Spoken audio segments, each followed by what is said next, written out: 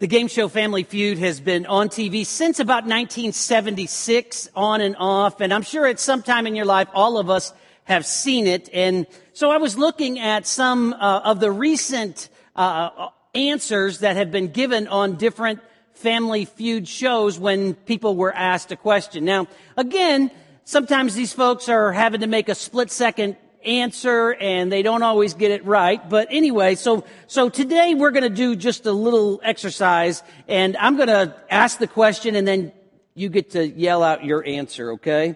So name something made of wool. Clothing, yep. Sweater, coat, sheets, blankets. All right. So this person, when they were asked name something made of wool, they answered sheep. All right. How about this one? Name a yellow fruit. Banana.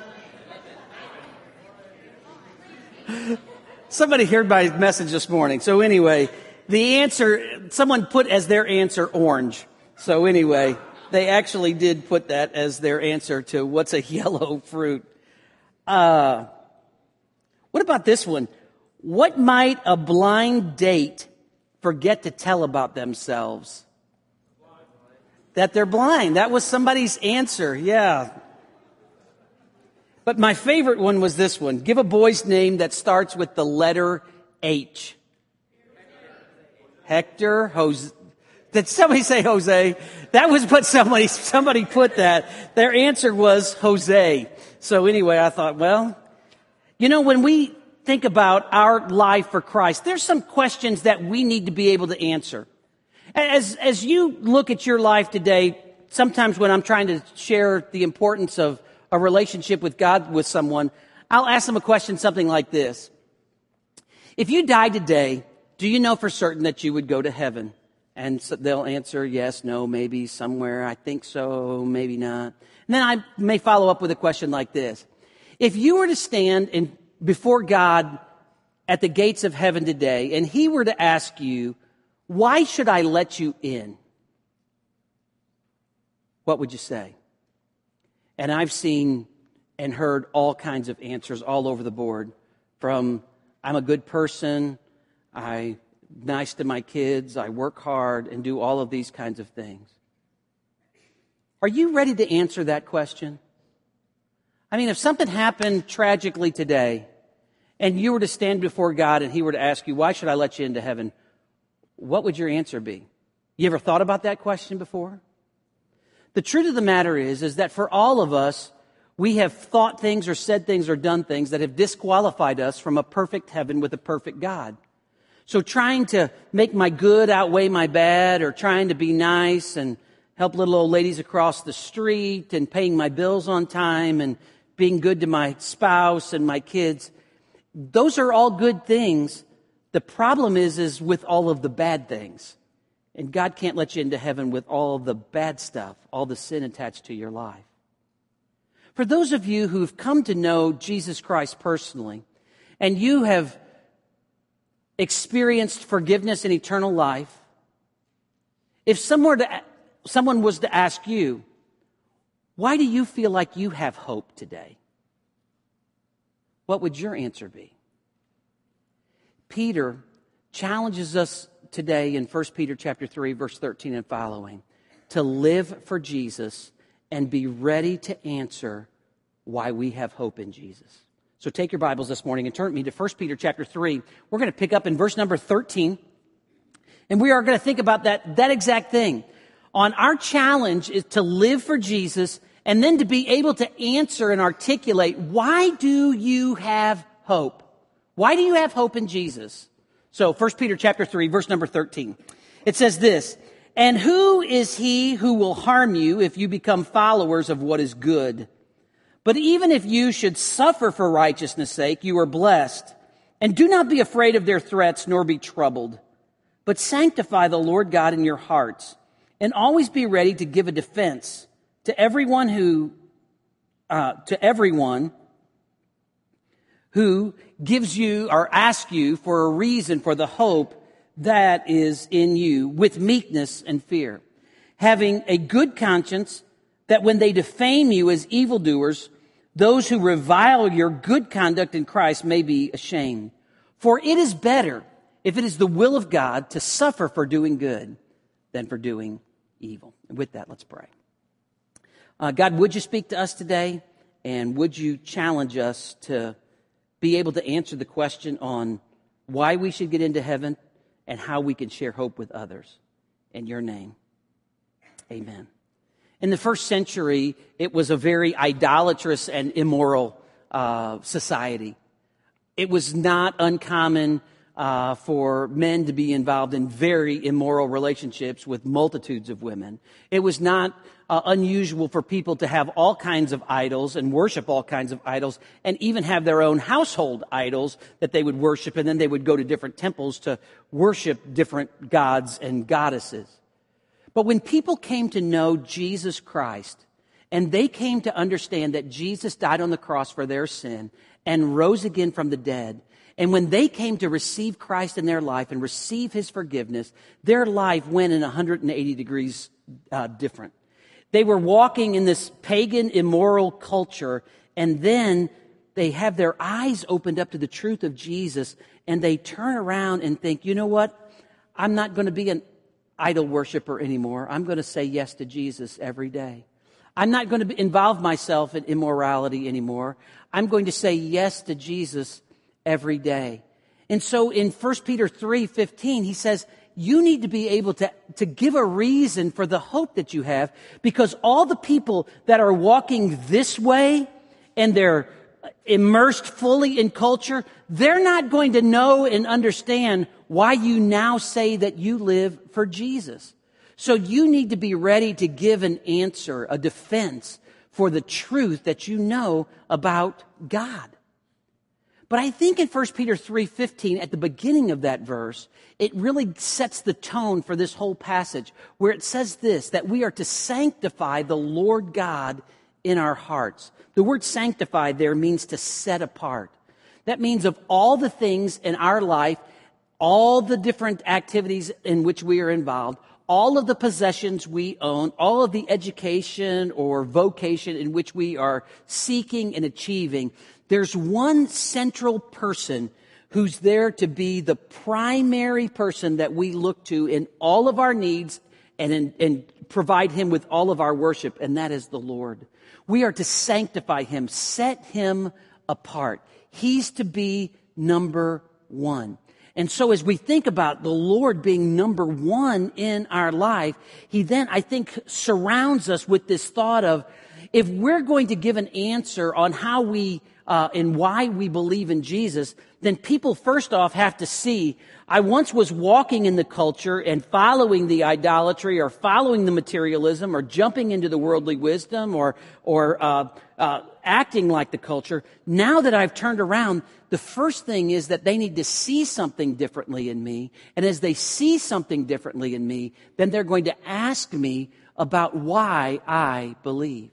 So we have three challenges today as we think about that. First off, I think the challenge is that we need to submit wholeheartedly to the Lord. We need to submit to him. Sanctify the Lord God in your hearts means that he's number one, and I'm under his authority, and I'm going to live and walk according to the path which he has for me. What does this path involve? Well, notice the rhetorical question in verse number 13. Notice this, it's a rhetorical question, and he says this, and who is he who will harm you if you become followers of what is good? As we submit wholeheartedly to the Lord, we need to live passionately for good. We need to live and to seek good. Who's going to harm you if you do what is good? Now notice back up in 1 Peter chapter 3 and verse number 12. It tells us there that the eyes of the Lord and the ears of the Lord are open to the righteous. That the eyes of the Lord are open on the righteous, and his ears are open to their prayers. Who's going to harm us if we seek to do good? Well, God is not. He's watching us. He's listening to us. He's paying attention to us. His protective hand is upon us. As we seek to live for good, many in our culture are not going to cause us harm.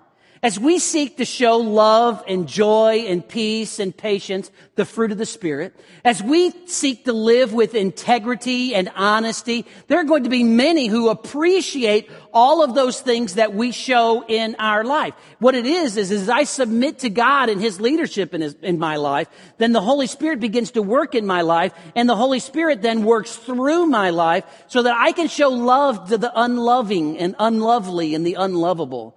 That I can have joy even when I face the challenges and the stresses and the transitions of life.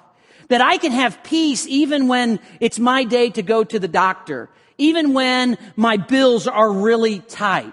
So he's saying as I'm living, I can live under God's authority and seek to live and show His goodness and love through my life. And most people are going to be happy to live with someone who has integrity.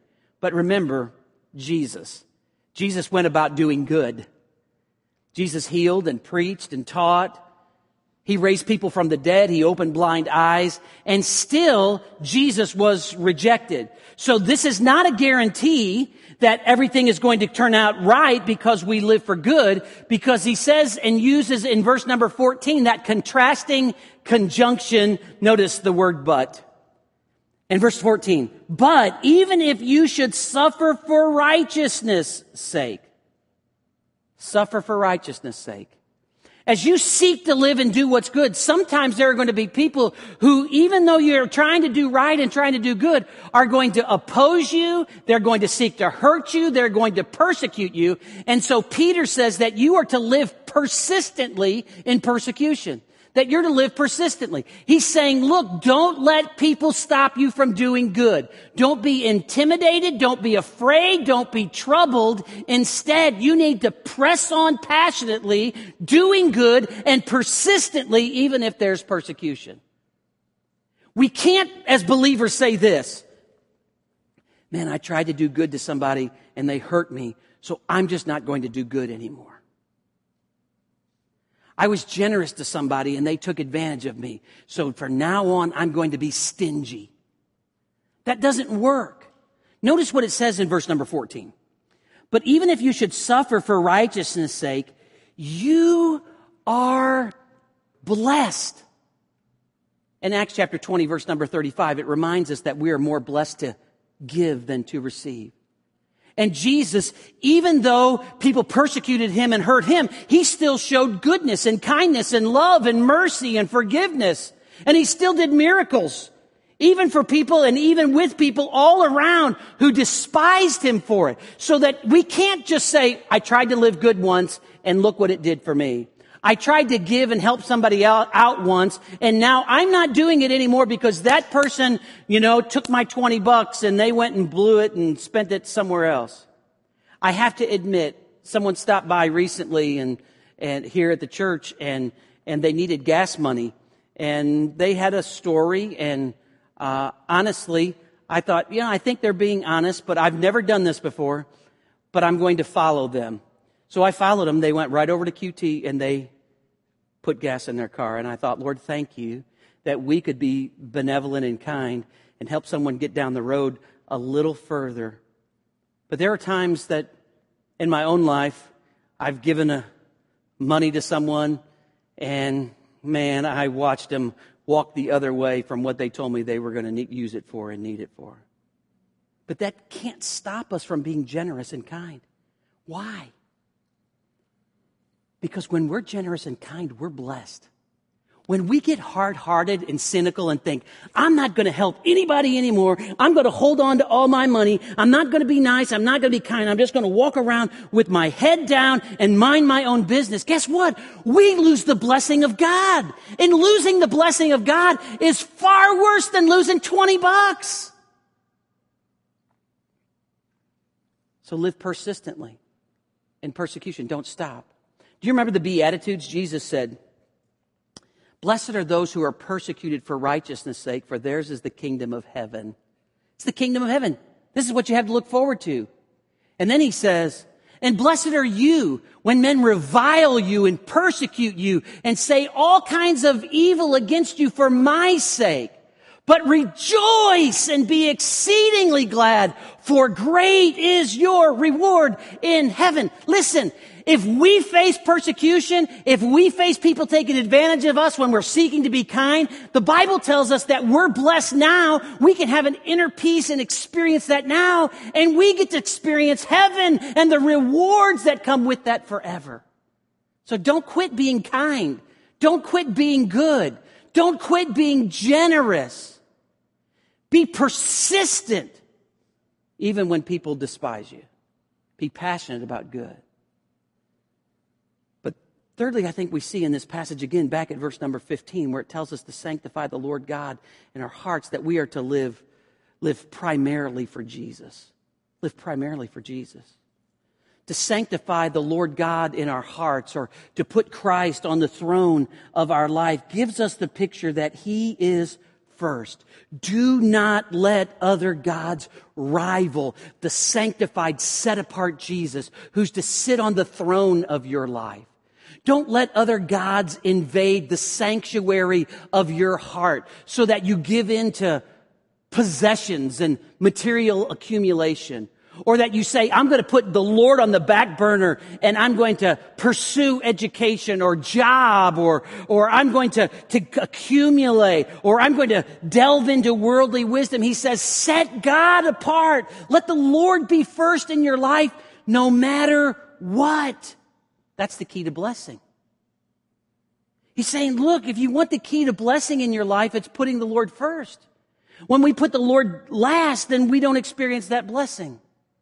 So when someone gets married, they come down this aisle, and if they're married here, and they make a vow that forsaking all others, they're going to be faithful to each other. Far greater than making a vow to another person in marriage, and as sacred as that is, it's that vow that says, forsaking anything, I'm going to put Jesus first in my life. That's really what he's talking about. Jesus is the center. And listen, that's convicting. Because that's not just a one-day decision. That's a moment-by-moment decision. Am I going to listen to Jesus? Am I going to follow Jesus? Am I going to obey Jesus? Am I going to say yes to Jesus? Even when I don't feel like it. Even when someone's being ugly. Even when someone's taking advantage of me. Even when life is hard. Even when someone teases. I'm going to live passionately and persistently for good and put Jesus first. Because here's the truth. And if you miss everything else, just catch this. It doesn't make any difference in this life who you please if you displease the Lord. And it doesn't make any difference who you displease if you please the Lord. He is to be first in our life. Submit wholeheartedly to Him.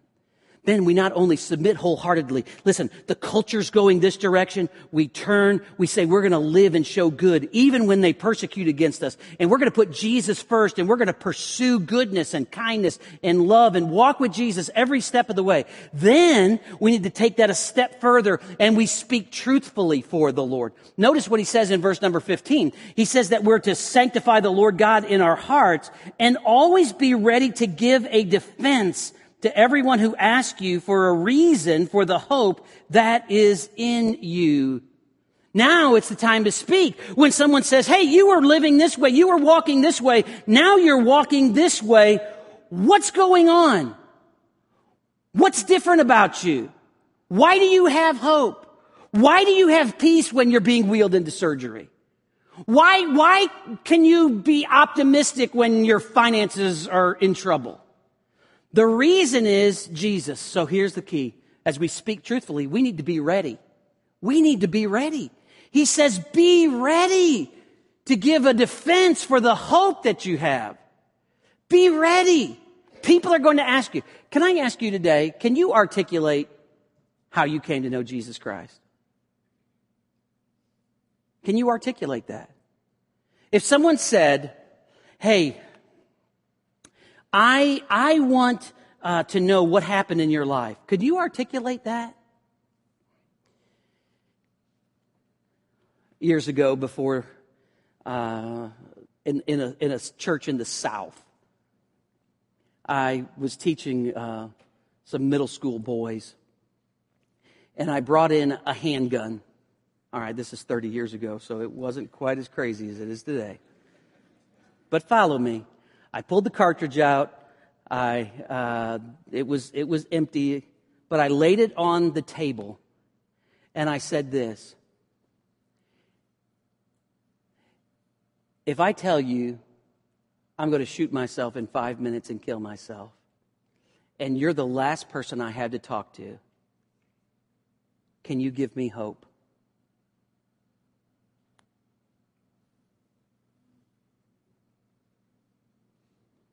That got some boys talking. And the truth of the matter is when you look across the landscape of your life, there may not be people who are on the edge and push that far. But there are people that are looking for hope. There are people that are looking for answers. There are people that are desperate to know what's going on in your life. What makes you different? You need to be ready. Why do you believe the Bible? Why do you believe that Jesus is the Savior? Why do you believe that there's even a God? Can you answer some of these questions? That's what he's saying. Be ready to give a defense. Can I tell you, your best defense for many of us, our best defense is our personal story that says, Jesus changed my life. You can't argue with someone's personal testimony. That I was walking in one direction and the Lord saved me, and now I want to show love and goodness to others. Be ready. But not only are we be ready, but we're to be gentle. He says that we're to share and to speak with meekness and fear. The word meekness there gives a picture of being gentle. Some missionaries came to our door a few years ago and knocked on the door, and they had their opinions, and I took scripture and shared mine. And can I tell you, I just got fired up in the process. I wasn't meaning to get fired up necessarily, but I just got fired up. I got excited about showing and sharing what I believed about Jesus and who he is and who he was and how he was full deity and how he died on the cross and rose again. He's the only way of salvation. And I got fired up. And though I feel like I won the battle, I'm not certain I was gentle enough to win the war for their souls. We don't come across arrogantly. We're not know-it-alls. We come across with gentleness, with meekness, with a sense of humility. Listen, we come across with confidence.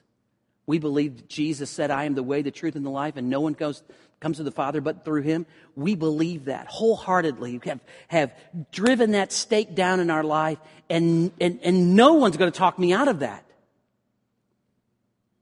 But we have to do that with humility and gentleness. And not only that, we need to do it, it says, with meekness and fear. We need to be respectful. We need to be respectful. The picture is here, and it's kind of a cool word. He says with meekness and fear. The word fear is the word phobos, which we get our word phobia from. But here it's not talking about something like, boo, I'm afraid, you know. It's more like a sense of awe and reverence. So here's the truth of the matter. If you know Jesus Christ as your Savior, anytime you get to speak about Jesus, it's a moment of awe and a moment of reverence and a moment of holy fear. Because we get to reflect how God changed my life. Lord, thank you. God, thank you I can share this. This is a reverent and an awe-inspired moment. God, this is amazing that you've changed my life, and now I get to share that with someone. I mean, sometimes we feel like, man, you got to witness out of duty, and even if you don't want to, here's the picture. You have the opportunity to stand as an ambassador for the awe-inspiring God who created the billions of stars, knows all the people of the whole wide world, knows everything that's going on all at the same time, down to the numbers of hairs on every person's head, down to the each cell in our body. He knows everything about us. And we get to talk about him as a friend and as a Savior. That's awesome. And we cannot lose the awe of that. So we speak truthfully for the Lord. Speak the truth. But we speak it, as Ephesians 4 tells us, in love. We speak it with a sense of reverence and awe at who He is. We don't have to pound people over the head. We can rest in confidence. God did not call you to be a prosecutor. He called you to be a witness. So you don't have to fire everything, open up all the cannons, and go for someone's jugular to try to shrimp them down to feel like they're losers. You can win that battle. But our goal is to share the truth so that maybe, if not then, their eyes will be open to the truth.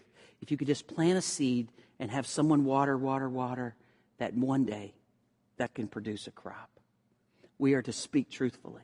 So we're living for Jesus. We're going one direction. We're turning this way. We're living for Jesus and speaking the truth about Jesus. But notice what it says in the next verse. That we are to do that with the right kind of conscience. Notice what it says in verse number 16. Having a good conscience, that when they defame you as evildoers, those who revile your good conduct in Christ may be ashamed. It's interesting, the word conscience that's used there. Your conscience is an internal mechanism that can accuse or excuse you. It can convict you or affirm you. Jiminy Cricket in Pinocchio said, the song says, you always let a little whistle. And he says, and always let your conscience be your guide. Can I tell you, your conscience may be a terrible guide. Your conscience is like a window. It's an internal mechanism, but it's like a window. And as you take the light of God's Word into your life, that window can illuminate the truth of God and show you and work in you with the Holy Spirit, say, this is wrong. Don't go there. Don't do this. Or your conscience can say, yes, that's right. Even though everybody else thinks you're wrong, yes, you're right. But the Bible tells us in Titus chapter 1 and verse number 15 that our conscience can be defiled. That just like a window over time, it can get dirty and it blocks some of the light that comes in. If we quit listening to God, if we say no to God, if we exalt self, that window gets dirty. And as the window gets dirty, it not only comes to a point where we get defiled in our conscience and dirty in our conscience, and we can excuse things and rationalize things and think, oh, it's not that bad, it's okay. He's saying, look, you got to have a good conscience. And having a good conscience means, as I look at my life, I'm walking and doing right. In 1 Timothy chapter 4 and verse number 2, it says that your conscience can be seared, which is like if you would take a hot iron and drop it on your skin, you could lose the feeling and the touch, and your conscience can get where you don't feel it anymore. Your conscience can get to a point where it's seared and the sensitivity of God working in your life is no more. And Hebrews chapter 10 says that your conscience can even get to the point where it's evil. It's kind of the illustration of this. A guy goes to jail for robbing a bank. And he feels guilty because he squeals on one of his friends, but he doesn't feel guilty about robbing the bank. That's how our conscience get all messed up. I feel guilty, my conscience is burned because I squealed on my friend, but I don't feel bad about robbing the bank at all. So when he talks about your conscience and he lays that out for us, the truth is that we need to live peacefully in the Lord. That our conscience needs to be right. Our conscience needs to affirm us and say, you're doing right, you're moving the right way. And when my conscience and the work of the Holy Spirit works together in my life, it gives me courage to say yes to God and speak for God. It gives me courage to move forward with God. It gives me the strength to say, this is right and this is the way that you walk. Warren Wiersbe said that Christians should never suffer for doing wrong. We just shouldn't be there. We shouldn't suffer for evil doing. As believers, we should be seeking to live and to do what's right. But he says this, no Christian should be surprised if he suffers for well-doing. That's 1 Peter 3:17. For it's better, if it is the will of God, to suffer for doing good than for doing evil. But when I say, look, I'm not walking this way anymore. I'm saying yes to Jesus. I'm going against the flow. I'm going against the current.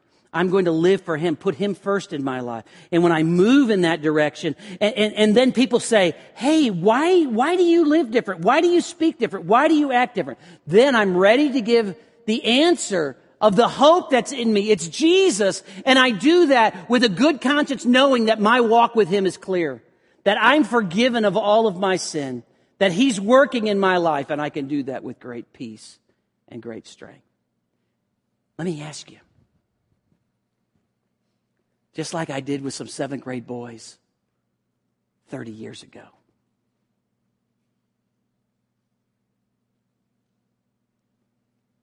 if you were the last person to speak with your coworker or your neighbor or your spouse or your brother or sister to share the hope that's in you, are you ready? Are you ready? But let's take a step back even from that. If you had to stand before God today and He were to ask you, why should I let you into heaven? Is that a question you're ready to answer?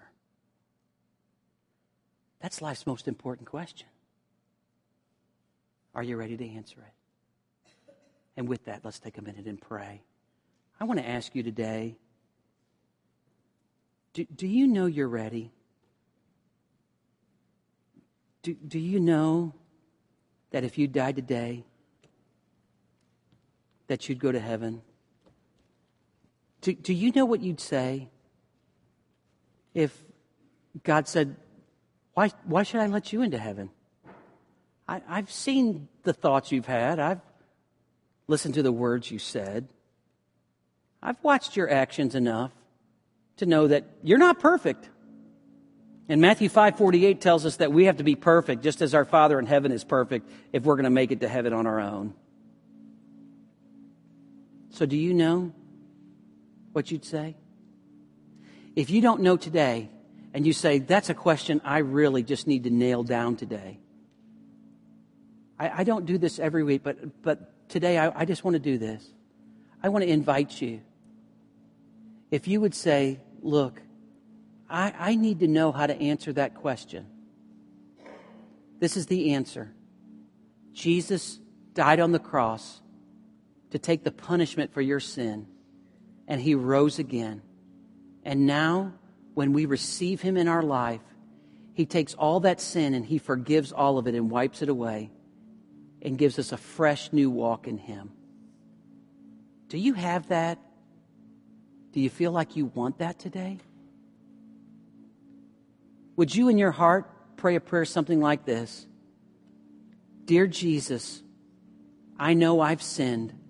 I've broken your laws. I've said things, thought things, done things that are displeasing to you. I do not deserve heaven on my own. But I believe Jesus died on the cross for my sin, and Jesus rose again from the dead. I believe He's alive. Jesus, forgive me of my sin. Come into my life. Cleanse me. Jesus, come in. And then you can just say, Jesus, thank you that when I call on your name, you answer. Thank you for coming in. If you've never received Jesus in your life, that's the key today.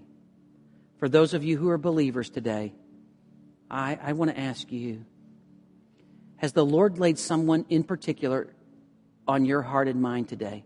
We are now into the month of November, at the end of this month at Thanksgiving, you're going to come across family members and friends. As we step into December, there's going to be coworkers and company parties and get-togethers. Is the Lord laying someone in particular on your heart that you need to be ready to share Jesus with? Would you pray for that person today? And would you just make that as part of your daily prayer life to say, Jesus, help me to speak the truth in love about your salvation.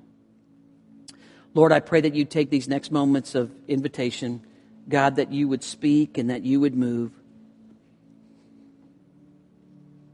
Lord, if there's someone today who really just needs to nail down that decision to receive Jesus in their life, or if there's someone today who needs to just come and pray, or pray at their seat over someone who needs to know Jesus, God, would you move in their heart today? In your name, amen.